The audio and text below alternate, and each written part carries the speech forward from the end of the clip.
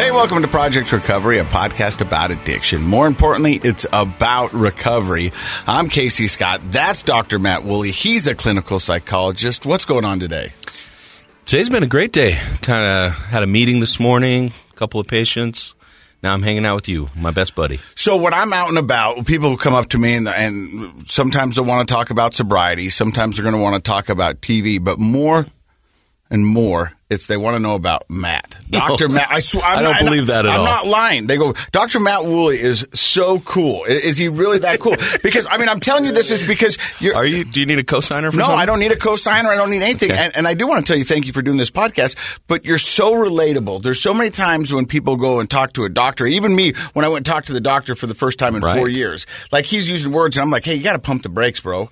Talk to me like I'm a fifth grader. You know, big words are hard. Why use them? But I think that's why people love you, and you're just relatable. Well, and thank you. So they want to know, like, is Dr. Matt like that all the time? And it's like, he's probably the best father I know. Like, the way you spend time with your kids and is amazing. Like, when I see pictures on Facebook of when your kids have birthdays, yeah, I'm like, did he hire a professional to come in and decorate a cake and the table? And you're like, no, that's me. Yeah. So do you have like a box full? Mad skills. Do you have a box full of like birthday bags and streamers and balloons? I do, actually. Yeah, I have a cupboard. Yeah, yeah, the birthday cupboard. We got all that stuff. I love it. Yeah, that's. I have great kids. They're easy to be fun with. But I was talking to you on the elevator up, and I said, how are things going? And you said, it was a good day, not too many crises. And I think I wanted to bring that up because you are like an EMT or an emergency room doctor where you see a lot of people on their worst day. Your every day is talking to people on sometimes their worst day. Sometimes, yeah, that's true. And so as a therapist, how do you deal with that? I know you do meditation. I do, yep. And are you still doing that regularly? Yes, every day. And so much if I miss a day, I always notice it. So, so much in the fact that you're getting ready to launch kind of this new thing. I'm just working on my own certification for what's called mindfulness-based stress reduction. Now, do you think most addicts could benefit from what you just said? Yes, and in fact, a lot of recovery centers are using mindfulness techniques as part of their recovery because it's been shown to be very effective with things like pain management, recovery from drugs and alcohol, anxiety, depression, things like that. Now, where I went, we used some mindful techniques. What are some mindful techniques that you could say that people would be like, I want to maybe do a little research on that? Yeah, so one of the things you could if a take-home message from the show today would be, if you use your senses, any of your senses, to bring your attention into the moment, that's a mindfulness moment. So, for example, one thing I tell people that you can do every day, a few times a day, is make the first bite of a meal a mindfulness bite. Ooh. Because you can pull all your senses or most of them into that. You look at what you're eating before you eat it and look at the texture, the colors, what does it look like? Pull it up to your face before you bite it and smell it. Can I smell the different smells of what I'm about to eat? Mm-hmm. The first bite when it goes in your mouth, let it kind of move around in your mouth. What's the texture, the flavors? Let it dance around the palate? There you go. Dance around the palate. And then as you swallow it, take a moment to just feel grateful for that nice bite that you just took. And then go ahead and, that would take all day to eat your lunch. So just do it on your first bite. But by being mindful, pulling our attention into the moment, even just for a few moments throughout the day, it's been shown to be restful for your mind. It gets you out of that anxiety, what if thinking about the future, and can really help as part of a process. I got to bring that technique up to my son. My girlfriend, the lovely Leslie, whose birthday is today. Happy birthday, is it really? Leslie. Wow. Yeah. Happy birthday, Leslie. She goes out of her way, and she makes a good home-cooked meal almost every night. Wow. And sometimes she'll be like, did you guys even taste it? Yeah. It looks just like you and your son just inhale it, Yeah. And I think that has a little to do with my upbringing and my brothers. You know what I mean? Got to get there Yeah, fast. if you don't get there, then it's gone. Right. You know what I mean? So it was survival of the fittest. Sure. And so we never really did that. And it kind of reminds me of, nobody ever sits you down and tells you how to eat. You just assume most people know how to eat. Mom might tell you to take your elbows off the table, but that's not really eating. Right? Yeah, but, and I've often said, like, my girlfriend, she eats for enjoyment. I mean, she really, she likes a Would you say she's a foodie? Yeah. She really appreciates flavors and textures and different dishes and things. And I've always said I eat out of necessity. And that's 50% true. And the other 50% is I eat when I'm bored. And it's a coping tricky, mechanism. huh? Yeah. So when my girlfriend moved in, and she's been in the house for now about 7 months, she'll buy one of those big containers of M&Ms. You know, the ones you get at Costco? Yep. And when she lived at her own house and I would have sleepovers, you know, that M&M thing would last for a month and a half. Because you weren't there every day. I wasn't there every day, Right. but when she moved in, that sucker was gone in 3 days. she was like, I'm glad we're here talking about addictions. Yeah, she was like, you already ate all the Easter M&Ms. I go, oh, that's why they were pastel. She was like, yeah, they were supposed to last. It's not even April yet. Yeah, they were supposed to last until Easter.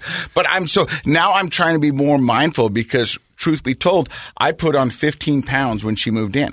Oh, because she's a good cook. She's a good cook. The fridge is always stocked, and there's food there. And so my old mindset was always, if it's there, I'm going to have to eat it before either my kids get to it or my brothers would have. Right, exactly. You know, and so it was It's easy to graze when the food's good. You just have a little bit here, a little bit there. Pretty soon you've eaten too much. When it was just single and fresh out of rehab, my kids survived on Taco Time burritos and Top Ramen. You know, but my kids are awesome. I mean, they didn't complain too much. We'd go to Papa Murphy's on Tuesday because they were $10 pizzas. There you go. But, you know, I feel bad, but I was doing the best I could with what I had. That's fine. But once again, I mean, the only culinary class I ever took was in 9th grade at Ogden High. Yeah, I learned to make brownies. I got kicked out. Okay. Don't put X-Lax in the brownies. And that's a true not. story. True Seriously? story. Yeah. Oh, dude, it was Casey. me, Tony Henderson, and James Nadald. We got called in, and the teacher's like, I know what you did. And we're like, no. And she's like, what did you think was going to happen? So we got suspended. I have to say that's pretty awesome. And then asked not to come back to the class. Yeah, maybe not. Yeah. So, but I guess, and what I'm saying is that mindful stuff really works. It has so many different benefits. It actually has been shown to be healthy for cardiovascular health, so that your heart rate and everything is staying at a better pace. Certainly helpful for anxiety and stress management. It helps you stay focused on goals. So if somebody is in the process right now of trying to recover from drugs and alcohol, you have goals. And it's easy to get all up in your head and worry about what if this and what if that. So, learning to do mindfulness practice. There are books you can buy for yourself. You can work with therapists.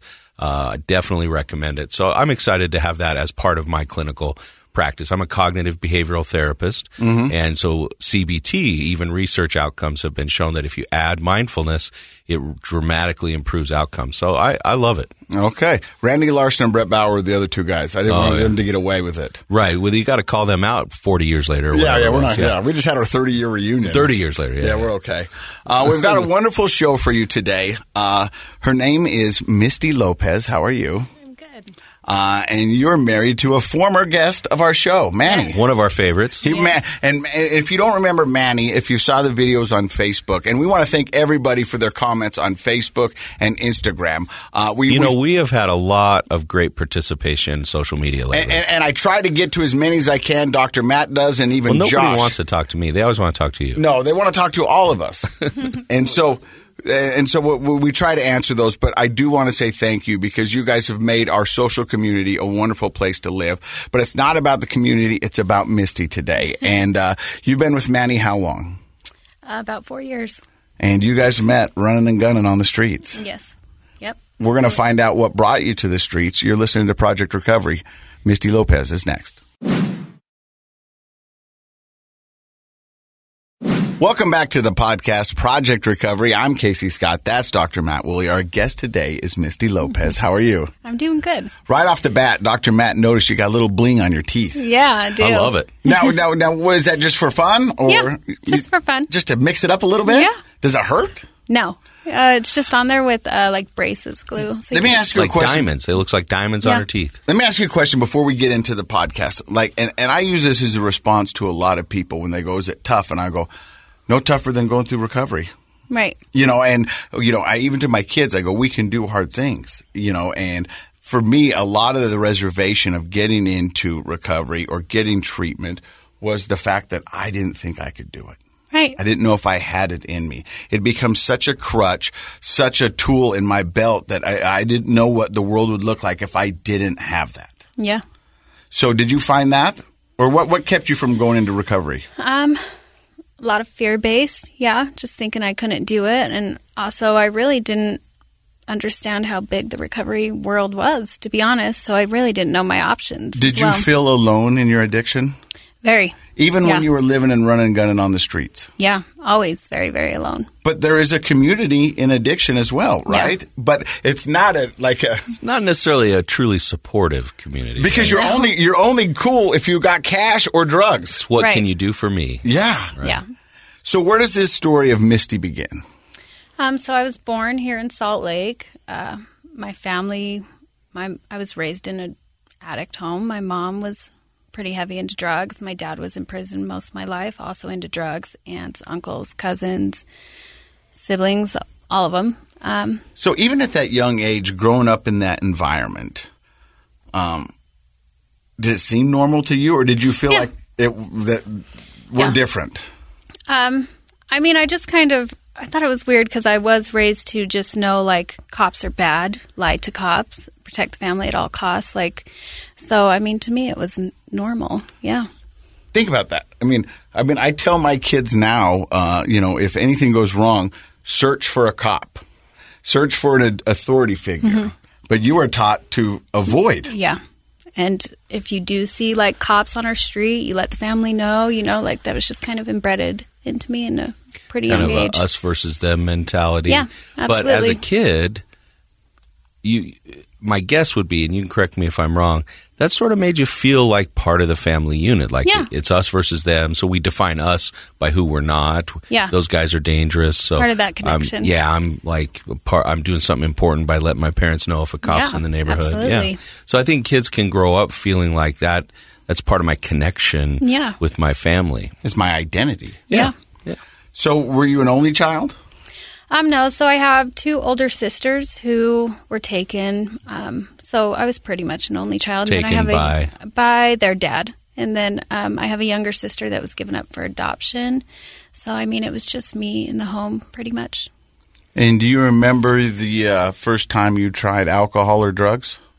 Yeah. The first time I drank, I was probably about 13, 14 years old. I didn't really stick with it too much. And then my dad passed away in 2004 while I was in a foster home in California, and that pretty much did it for me. And then I just kind of ran back to Utah, hitchhiked here at 15 years old. And, my family, they were all super in their addiction, trying to keep me out of it. And that just didn't work for me because I felt super disconnected from them. So your family was trying to keep you from it, and sounds like actually doing some proactive stuff by putting you in a home and trying to get you help? I was living with my family. When I ran away, my grandma took me from my mom when I was about 9 years old, and that's when I went into foster care in California. But then I hadn't talked to my real family for a really long time, and so then my dad passed away, and I got to see them for the first time for his funeral. So like 5 or 6 years you hadn't seen your family here in Utah? Yep. And then when I went to his funeral, I just kind of was aching for that family connection. So I started acting out really heavily in California at my foster mom's, and eventually I just went to go look for a job for the summer and just never came back. So at 15? 15. You hitchhiked from California back to Utah? Yep. What was that like? Was that terrifying? Yeah. Okay. I'm 51. Really scary. That would be terrifying. Yeah. For You're me talking thumbs out, walking along the street? Yeah, pretty much. I mean, I was survival of the fittest, right? Like I had no food, no money, no where to be. So finally, one of my cousins bought me a bus ticket, but I didn't really know my way around. And by the grace of God, somebody pulled over and was like, "You need to get into my car right now." And I was like, "Absolutely not. I'm not doing that." Right. But so I look up and I was being surrounded by a bunch of men. And so I was like 1 or 5. So I jumped in the car and he stopped and got me food and took me to the bus station. So he saw you were in a dangerous situation and swooped in to try to help you. Yep. Okay. All right. Yep. And then I got back here and my Uncle Cleet had gotten out of prison, and I kind of just moved him into the house I was at without permission because he was kind of my childhood hero. I had a lot of sexual abuse from my grandpa, his dad, when I was younger, and he used to save me from that. So I would do anything for him. And then the whole house started kind of using because he's always been his addiction, and they tried to lock me out of the basement. And one day they were gone, and I kind of just broke into the basement because I was sick of being locked out. So They locked you out for what purpose? because they were using. So they wanted to sort of protect you from that world? And then you broke in, and That was pretty much all she wrote. that's when you started using I don't want to say hard, but harder drugs? Yeah, that's when I started my meth addiction, yep. And so you're at the age, 15? Mm-hmm.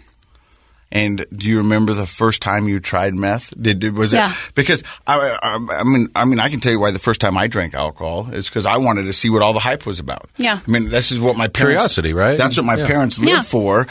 This is amazing. You can't try it until you're 21, but any free time we get, this is what we do. So I'm in my head thinking it's a mixed message, right? Yeah, I'm right. like, well, if this is so good, I want some. Yeah, and so you finally get a shot and. Yeah, and it pretty much took over my whole life. But, I mean, it wasn't, for me, I didn't have any responsibility, I was You're not 15, in school. I'm not in school, I'm on the run, and I was like, now I have all this freedom. Were you supposed to be in California? Oh, yeah. Yeah. Okay. Were they looking for you? They were looking for me, for sure, yeah. Because I had a lot of structure in my foster home. She was very strict, and she cared a lot, but to me, I've never had that. So I was like, oh, she's awful, So when I ran away and I had all this freedom all of a sudden to do whatever I want, when I want, I was like, all right. It was fun for me for a while. So that's why it took me a long time to kind of step away from it. And then I got pregnant, lost my daughter to the state. The day I got home from the hospital, our house got raided, and then I got pregnant shortly after again, and that's when I entered my first treatment center. So, how old were you at that time? 19. 19. Mm-hmm. So 19, you're still on the run from California. Yeah, well, I mean, eventually they caught me. I did go to DT, and what's DT? It's like juvenile detention. Okay. Mm-hmm. And my adopted mom was like, well, if that's where she wants to be, I'm not going to force her to be back. So she released custody to my grandma, which I knew I could get away with anything. With my grandma's not going to stop me from running the streets. All her kids run the streets, So it just gave me more momentum to keep running and gunning for a while. So, did you have any at that age? I mean, I think wanting to try new things, life's exciting. You're a teenager, but did you have any desire to do the traditional teenager stuff, like go to school, make friends? No. So I did try. I had an uncle that really pursued me getting back into school, and I did. He enrolled me into East High, and I tried, but I had already been in the streets for so long that when I did go back to school, I was like, I can't handle this, it was super overwhelming for me, and it just seemed super abnormal, people living these normal lives when I'm like, the world is ugly. That's how I looked at it, and I'm like, you guys have no idea what the world's about. And so it was hard for me to connect. And so I just left.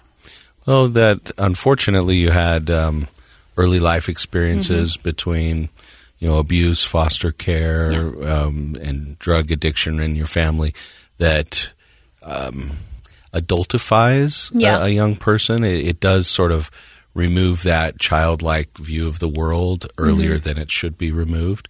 And it's a very common phenomenon then that kids and teenagers who go through that, they don't see school and friends and sports and things like that the same way. I've had kids describe to me as sort of like being on the outside looking in, and I don't fit there. And so it's not that, you couldn't have done well in that world, but you just don't feel part of it anymore. Yeah, absolutely.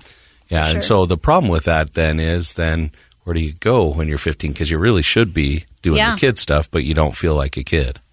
Yeah, I just went to the streets, started dealing drugs, very young age, and that was my life until I entered my first treatment center at 19. 19, two kids. What was the circumstances that brought you to treatment? Was it self-imposed or court-imposed? No, court-imposed, yeah. So I had gotten my first felony and... felony for what? Possession. It was a felony back then in 2007, 2008. So when they came and raided and took my daughter, there was drugs there. So I got possession for that and like reckless endangerment. And was it kind of a polysubstance abuse situation, or were you primarily using meth? I was primarily using meth, yeah. Okay.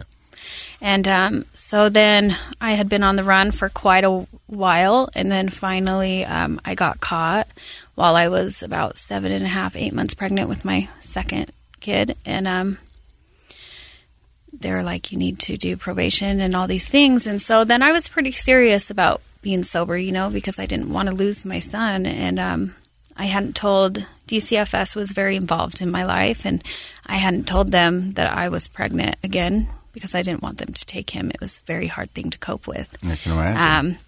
So they did find out, and they're like, you're going to sign over your rights to your daughter, or we're going to take your son too. And so I did, and then I went to treatment for 9 months through Valley Mental Health.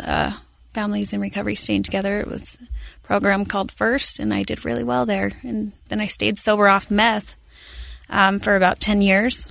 And so after you graduated in the 9 months, did you get both your kids back? No, just my son. They never took my son. I had to sign over my rights to my daughter. And what did you like about the 9 months at Valley Mental Health? I mean, what really clicked with you? I mean, because you said you went to school and it was like looking through a glass. Right. It was just everybody that was there. They all had kids. It was all women and children. And the goal of that program, right, is to keep families together, right? And yeah. I like that idea. How did you feel about it? I liked that. Like, I had this opportunity to keep my son, and also it was very relatable. Here are these women who are very young as well and suffering with the same problem as me. And so for the first time, I just kind of felt like, oh, they understand. You know what I mean? So, I did really, really well. But now that I think about that program, I didn't take much away from it, but they did help me work a lot through my pain of losing my daughter. So that was the greatest thing I got from that, is they helped me cope with that. But I don't really, kind of made me arrogant to substances. I really looked down at addicts after that. And so that's where I kind of failed. That's interesting. Why do you think that was something? I'm not really sure. I remember I hated addicts after that program, and I really looked down to them. I thought I was cured. I thought I was better than them, and little did I know, I definitely was not. I was just kind of biding my time. It made me super complacent in my recovery. Do you think any of that might have had to do with the fact that when you were in your addiction, you lost your daughter? Yeah.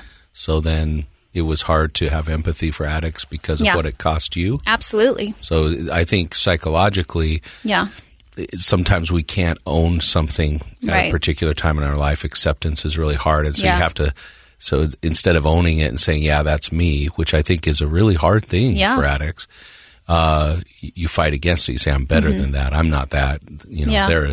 They're the problem. I'm not a problem. Right. But I think that makes sense given the trauma of losing your daughter, that you wouldn't want to associate yourself with, like, I'm an addict too. Yeah. And it's hard not to associate because my whole family is still in their addiction during this time. My mother, I'm really close to my mom. We've used together. We've, for a long time, she was more like a sister than a mother. So I looked at her kind of in a very negative light, but I know she lost her daughter too. And so I think a lot of it was because I had become what I said I would never be, which was her, and so it kind of made me hateful.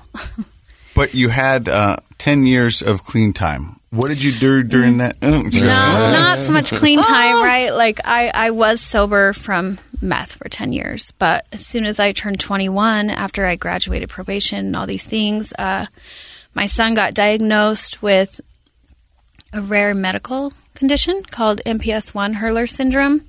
So they're born, it's kind of like a protein deficiency.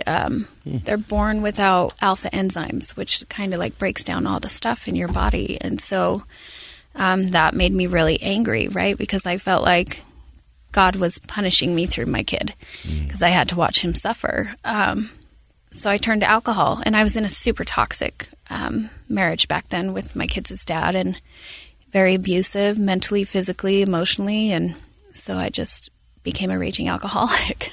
Which it's not uncommon Yeah. because a lot of addicts in their mind, they think, we often talk Yeah. about on this podcast what your DOC is, and that's drug of choice. Mm. Well, if you listen to Misty's story, it sounds like meth was her DOC, but she's no longer doing DOC, and that's what brought you to rehab, and that's on the streets. And so I'm okay with alcohol. Yeah. Alcohol is not my problem. But it's Right. just a shifting of DOC, right? And a Yeah. lot of addicts will do that, and that they'll step down, and and then your DOC becomes with the one that you can maintain Yeah. the longest. So I want Misty to comment on this thought I have. Okay. So we often talk on the show, like the show's Project Recovery. We try to focus on recovery, but recovery has a meaning nowadays. Yeah. Right? That you're living an active, healthy life. Yeah. Versus sobriety just means we're not using something, right? Yeah. And so it feels to me like you came out of that program, and you got sober from meth. Yeah.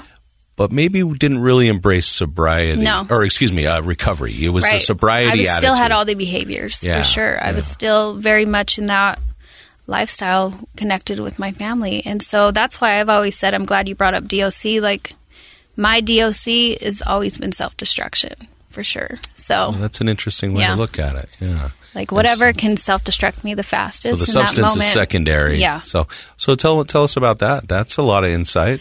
Yeah. Why do you think that's the case? It took me a long time to get to that, and I didn't even realize I was an alcoholic till I went to House of Hope, and I was there for my heroin addiction, and then I just kind of realized I'll do anything, whatever destroys me the fastest, that's what I love. So, Do you feel like that might have had to do with unresolved abuse in your childhood? Yeah, for sure. A lot of times when people have, children are have less power. I don't like to say powerless, but they don't have much power over what happens to them. Right. And sometimes that lack of power isn't understood. So as we grow up, if we're abused as children, then we blame ourselves because we think we should have been able to control it. Right. And that's where the kind of the self-loathing and self-destruction, self-deprecation can come in, where you're like, I've talked to so many people, and it's heartbreaking as adults.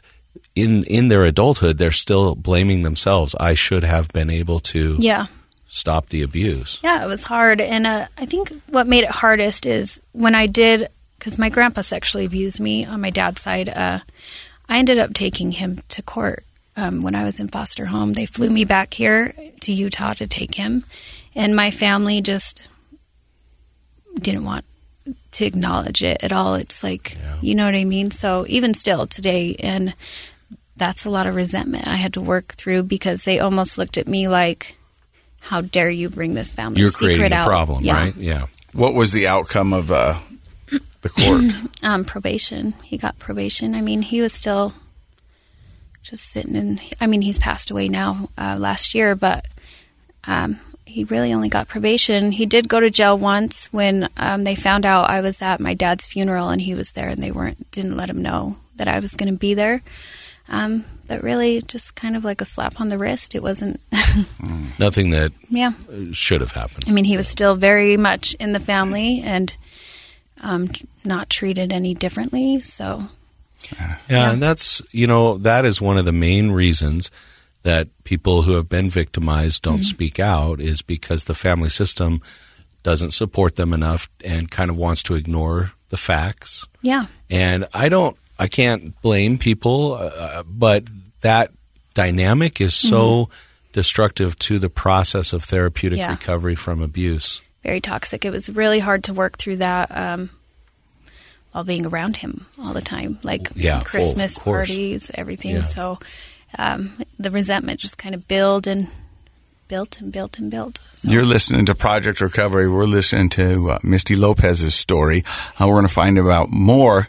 Stick around.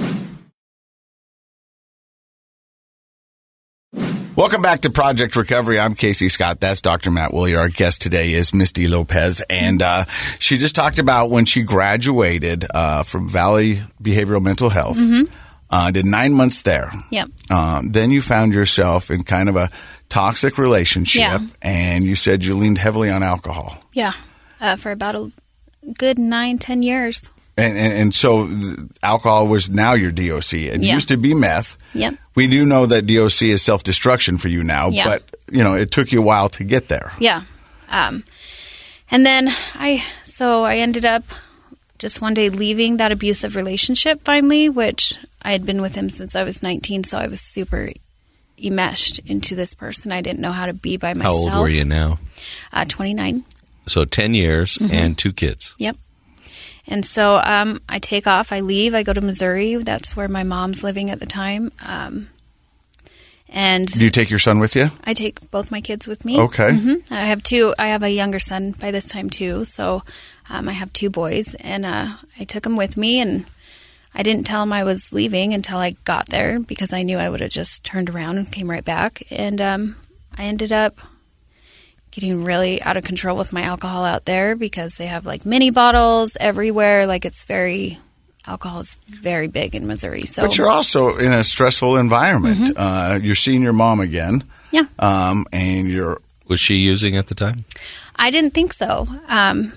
But that's how I ended up relapsing is with my mom. So, but here's the thing, like I would relapse because it made me sober and then I could start drinking more. So, I was trying to feed my alcohol addiction more, but then eventually I just forgot to keep picking up the bottle and I was like, oh, now I've cured my alcoholism with meth. So that's fantastic, because I never thought I'd break free from that. So in my mind, I was doing myself a favor. I'm not sure that's a best practices for treatment, though. No, let's get over absolutely alcohol. not. But in that addict in my addict rationale, mind. right? It Like, makes sense. Yeah. Especially when your demon for the past 10 years has been alcohol. Absolutely. And you can't imagine life without alcohol. Right. And then all of a sudden I just forget about it. And that was great for me. I was like, absolutely, I'm cured, I noticed before the break, though, you slipped in a little comment about your heroin addiction. Yeah. So where did that come in? So then when my uncle had been killed in 2013, And And that this was is the on one the that you- Cleat. Yeah, Cleat. The one that saved me a lot when I was younger from my grandpa. So and that was news here in Utah, right? Yeah. Yep. He was taken up to Snow Basin and executed. And then we found his body about 2 months later. And you said that was as part of a drug deal gone Drug bad. deal gone bad. Yep. And so, I was pretty lost during that time. And then I came back to Utah because it just wasn't working out in Missouri. And I dropped my kids off at their dad's because I know the end result if I keep my kids with me. And, Is that the state will take them? Yeah. And so in my mind, I was like, this is the best thing for them. And I took off to Salt Lake, to the streets, and nothing was just filling that void enough. I couldn't get high enough. I couldn't be numb enough. And that's when my heroin addiction started. So I'm curious of how you go from meth to heroin. So you say nothing's going to get you high enough, nothing's getting you numb enough, and somebody suggests, well, have you tried heroin? Well, I was selling it at the time, too. Oh. And so I was just like, why not? I'm We've on had this path. We've had people on the podcast who have said in their active addiction that the one thing that they never was going to do Yeah, me too. it was heroin. My dad died from it. My dad died from AIDS. He was a heavy heroin addict from sharing needles, and then I had an uncle commit suicide with heroin, and I have an aunt that has overdosed. So, heroin's a big no-no in my family, and I never thought. So in your addiction, a lot of addicts, most addicts, will have a line in the sand that say they will never cross. Right. That is one that I will never cross. But most people who end up on this podcast, at some point, had crossed that line. Yeah, I notice each time you relapse, it's more extensive every time. It's more self-destructive. You just need more and more because you have more guilt, more shame every time. And so... And does the fact that you tell yourself, because I know when I tried to stop drinking, I was like, I'm stopping tomorrow, so I might as well get really tore up tonight because this is the last time I'm going to ever do it. Yeah. And so does that play into it a little bit when you relapse and you go, I'm going to get sober, but I'm going to take this as far as I can because this is probably the last time I'm going to do this? Because you actually tell yourself that, and you do believe it. Yeah, at the moment. At the moment, Sure. you're like, yeah. I feel like it was like that with my alcoholism, but once I turned to street drugs, I'm in it for the long run. I don't tell myself I'm going to quit. I want to quit. I'm going to go until I can't go anymore. And is that self-destruction DOC? Yeah. So in my mind, I'm like, I'm either going to go to prison or I'm going to die, whichever comes first. And I'm fine with that. So. And you're fine with either outcome? Yeah. I was. I mean, that's a sobering statement in itself, is that you're like, this is because, well, they'll tell you when you go into recovery or you'll go talk to a therapist, they go, hey, this is going to end 3 ways. And the 3 ways they tell you is you get sober, you end up in jail, or you die. Those are that's the only 3 ways this is going to play out, because you can't maintain it. This is something that's unmaintainable. Yeah. Did you realize at that time when you were in that mindset that you were suicidal? No. Did you think of it that way? No. I didn't think you would say no, or I didn't think you'd say yes, because most people don't realize that is a suicidal mindset. Now, it may not be like we usually think of suicidal thinking as what we call active suicidal ideations, like I'm going to go do this at this time. Mm-hmm. But it is a suicidal mindset because you're like, well, I'm either going to – it's self-destructive is a nice description, but it's like I could die and I'd be okay with that. Yeah. So it's sort of an actively passive suicidal way. Yeah, absolutely. And I was – I mean, more often than not, right? Like I hoped I wouldn't wake up because it was too much. So. And sometimes when I talk to people about that, they're surprised. They're like, I guess I never thought of it as suicidal. Had. Yeah. And I've been doing this for 4 years. And when you said that, I was like, whoa, that's deep. Yeah. Yeah. I can identify it pretty well now. Probably. Yeah, right? But back then I was just like, it is what it is, you know? So, but thankfully I ended up getting arrested before anything got too crazy. I had some pretty hefty charges. And how long were you running with heroin? About a year. And like homeless at that time. Yeah, absolutely. But meth and alcohol were your previous DOCs. Mm-hmm. What was the difference of heroin compared to those? Oh, so heroin reminded me a lot of alcohol, which is why I loved it so much. Just kind of takes you to that drowsy state, that downer state. The only difference is I would lose gaps of time. I'd wake up days later and I'm like, I have no idea what happened. And so, I mean, it was really scary. And then... is this when you met Manny? Yeah, so I met Manny. I didn't get really heavy into my heroin addiction until Manny was already in prison. So, but I did meet him on the streets while I was dealing, and he had just gotten out of prison, and he was doing good the day I met him, you know, and then I just kind of was like, we just kind of clicked and tore each other down pretty heavy. And so he goes to prison, and then you really go hard with the heroin. Yeah. Yeah, because I had lost, I mean, he was my one thing I had, and so when he was gone, I felt pretty alone, and so I was like, why not? And you end up catching, you said, quite a lot of charges? Yeah. I had about 38 to 42 felonies. That might be a show record. Yeah. And not so, that you want to have the record, but dealing? Yeah, I mean, a lot of it was for fraud, distribution, that kind of stuff. And so I'm curious how somebody maintains a heroin addiction, while living on the streets. I mean, if you had to put and you don't have to tell me if you don't want it, but like how much money were you spending a day? Oh, just depend on how much I made that day, right? Like if I had $1,000, I'm spending $1,000. So whatever I had in my pocket, I'm spending. I don't care what it is. It could be thousands, hundreds, 20s, just whatever. And a lot of that money came from fraud? Yeah. And we've said this many times on the podcast. Addicts are very resourceful when it comes to figuring out how to get that money. And if you could channel that and put that into a business, you'd be unstoppable. Right. And then I got caught. I sat in jail for quite a while. And so you detoxed in jail? Yeah, I did. What? Can I ask this? Yeah. Like, what's a fraud scheme you would have run on the streets? Because I'm sitting here trying to think, like, if you're homeless, it seems hard to find time to commit fraud, but absolutely not. Yeah, I know it's not. So I want to. Could you tell us, like, what's a type of thing you might have done? A lot of stuff I did, right? Like, was I'd steal people's mail and I'd steal their identities, and that's how. Then I'd steal all their money. Yeah, so that's and it was awful. Just like going through mailboxes and things. Yeah. I mean, that's all you have is time when you're on the streets, right? So. And you racked up 32 to 42 felonies. Yeah. You end up detoxing in jail. Mm-hmm. And then how do you get to the House of Hope?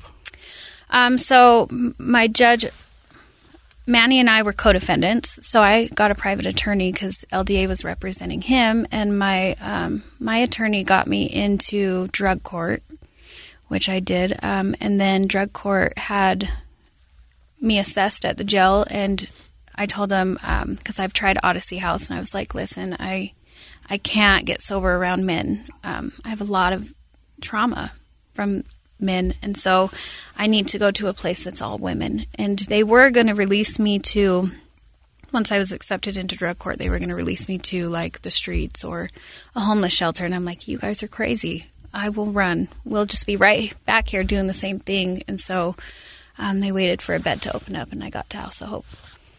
And so now you're in House of Hope. Where is Manny? Prison. Still? Mm-hmm. Yeah, I left him while I was in jail so I could really focus on, I knew something had to be different or I was going to die. And so I just kind of cut ties. One day I just stopped calling, and because his mom would piggyback phone calls for us, and enough was enough, and I just focused on myself, which was hard.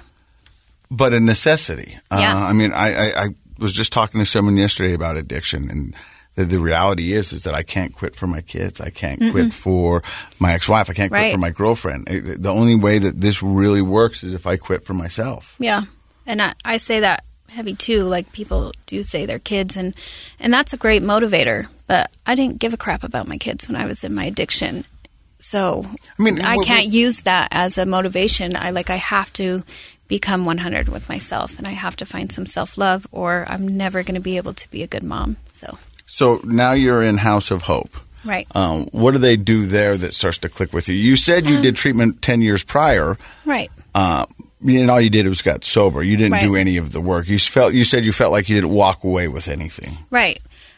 So this one, House of Hope's a little different, right? Because you're in a residential program, and you're either going to sit there or you're going to work on your trauma, because they have levels, right?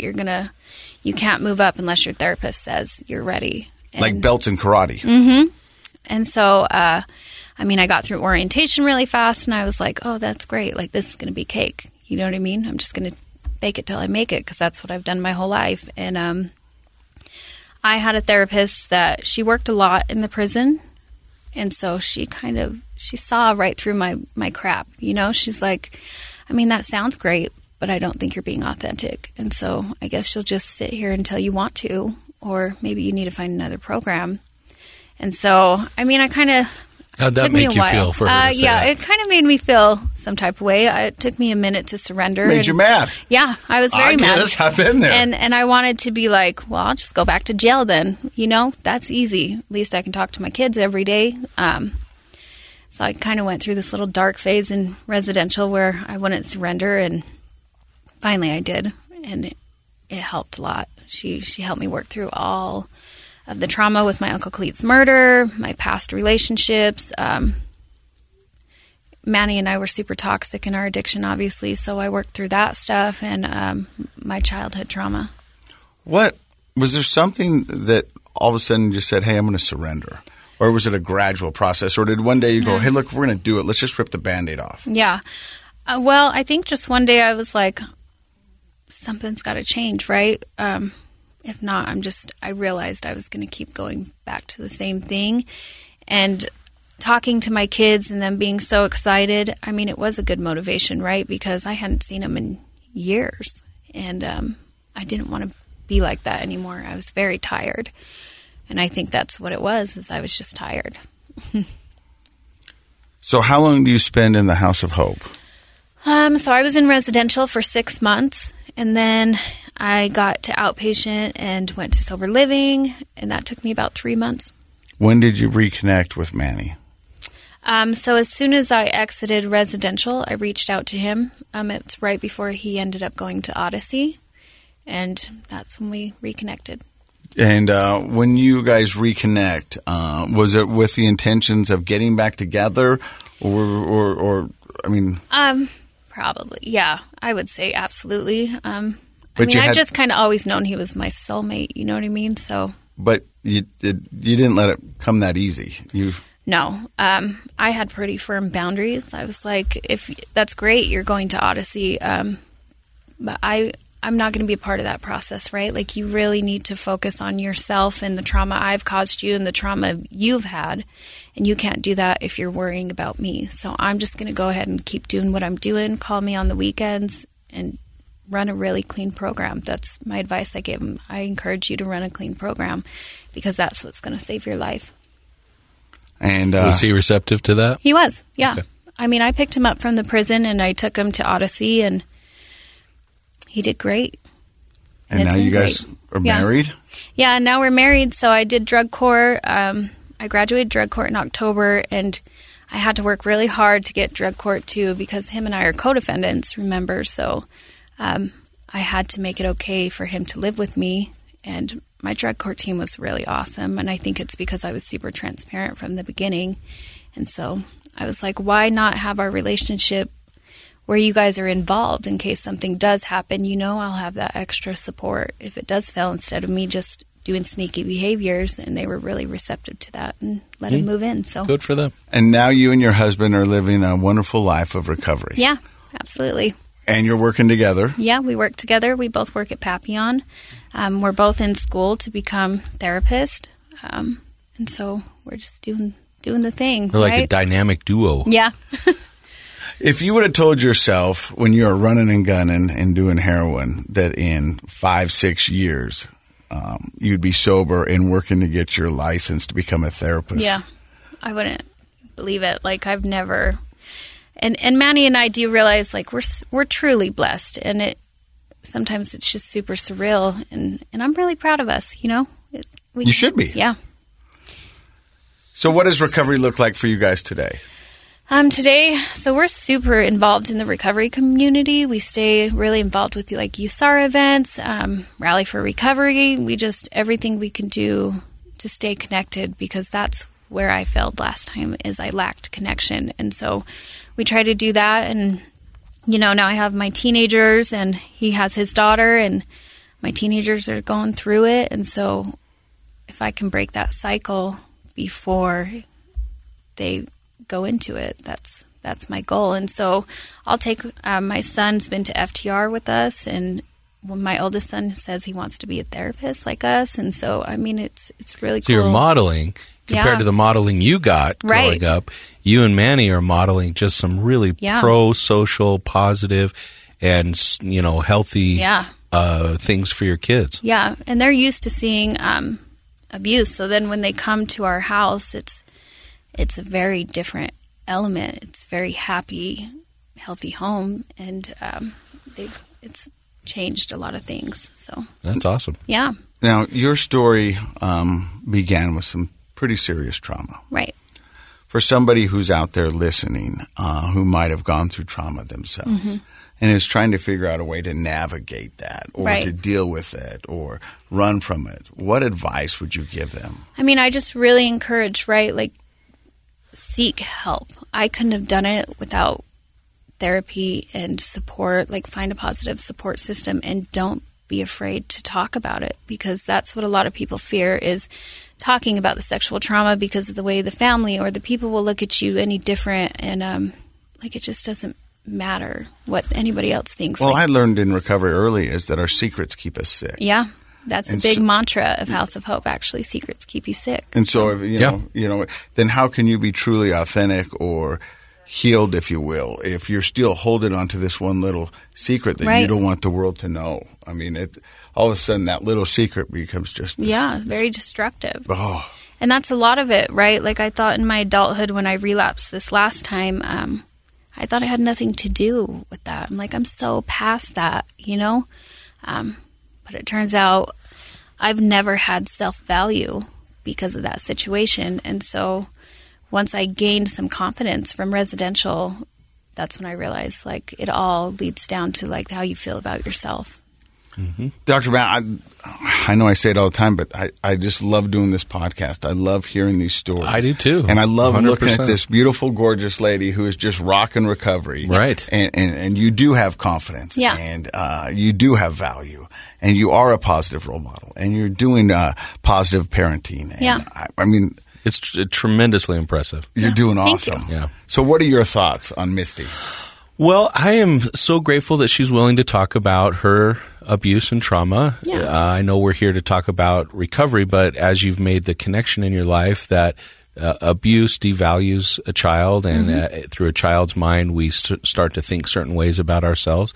And into adulthood, if we don't value ourselves, if we don't feel like we have innate worth and value, then it makes sense that a DOC becomes self-destruction. And so I guarantee you, there are people listening to the show, because we joke around like our main audience is not people who are actively in addiction. No. There are some. It's mostly people that are in recovery or who have loved ones that are in addiction. Right.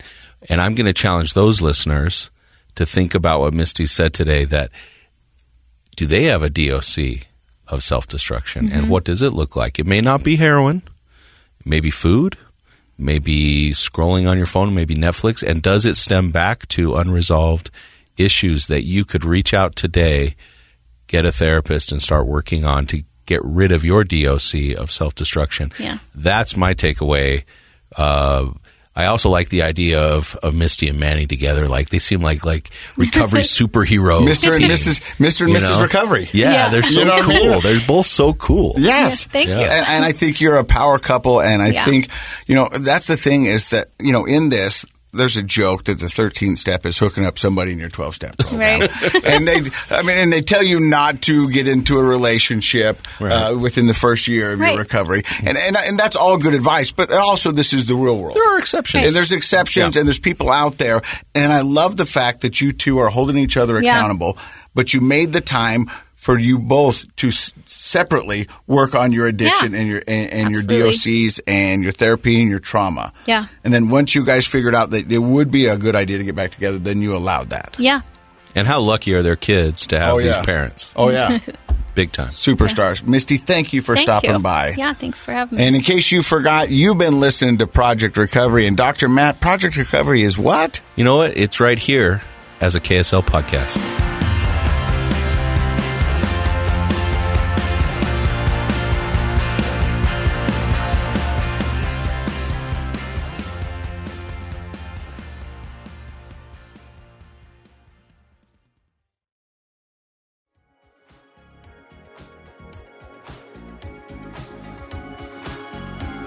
The contents of this program are for informational purposes only. The program is not intended to be a substitute for professional medical advice, diagnosis, or treatment. Always seek the advice of your physician, licensed therapist, or other qualified health provider with any questions you may have regarding a medical condition. Never disregard professional medical advice or delay in seeking it because of something you've heard on this program.